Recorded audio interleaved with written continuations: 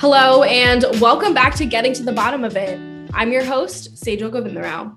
I hope y'all had a wonderful spring break. We're back this week, and the Student Association election is in full swing. Today, I'm with Lauren Sforza, the Hatchet Student Government Editor, and we will be talking you through everything you need to know before you vote.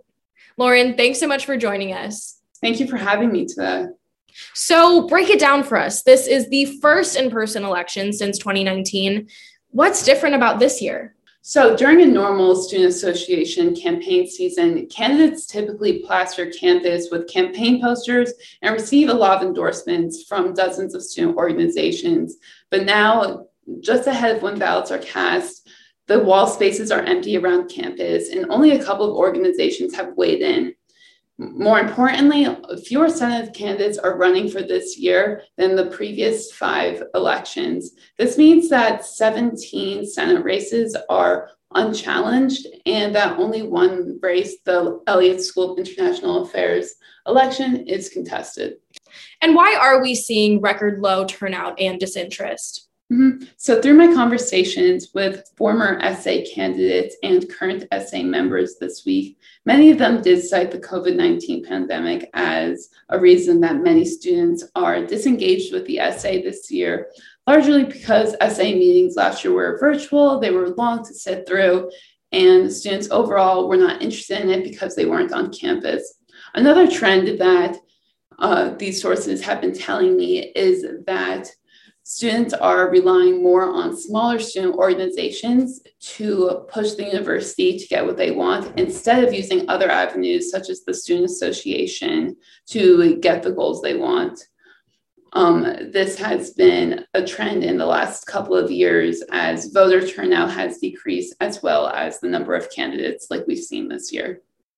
And with that being said, with the low number of candidates running, tell us about our candidates. What are their platforms? What do students care about? And what are they voting on? So one of our 2 candidates for the president, Deja, is an undergraduate senator in the School of International Affairs. She's running a platform to increase accessibility on campus through expanding G Wireless and through ensuring that the new dining meal plan is safe for students with allergies and who have special food needs. Our other presidential candidate, Christian, is running for the president for the 3rd year in a row. He is again running to create mentorship programs at the school and to also ensure that the dining meal plan supports students with different religious and diverse backgrounds.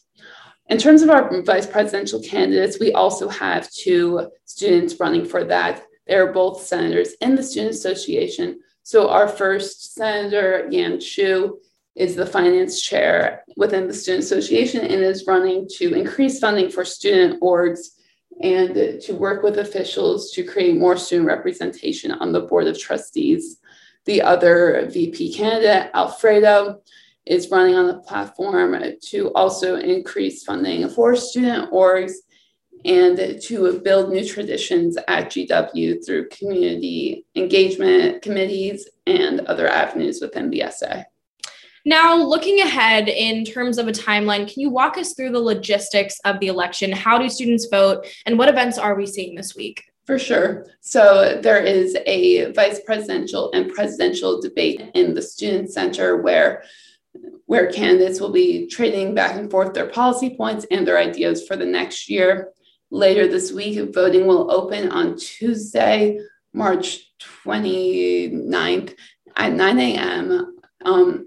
This year, they are using a ranked choice voting method for the presidential and vice presidential candidates. So you will rank which candidate first and which candidate you would want second, and any write-in candidates that you may have.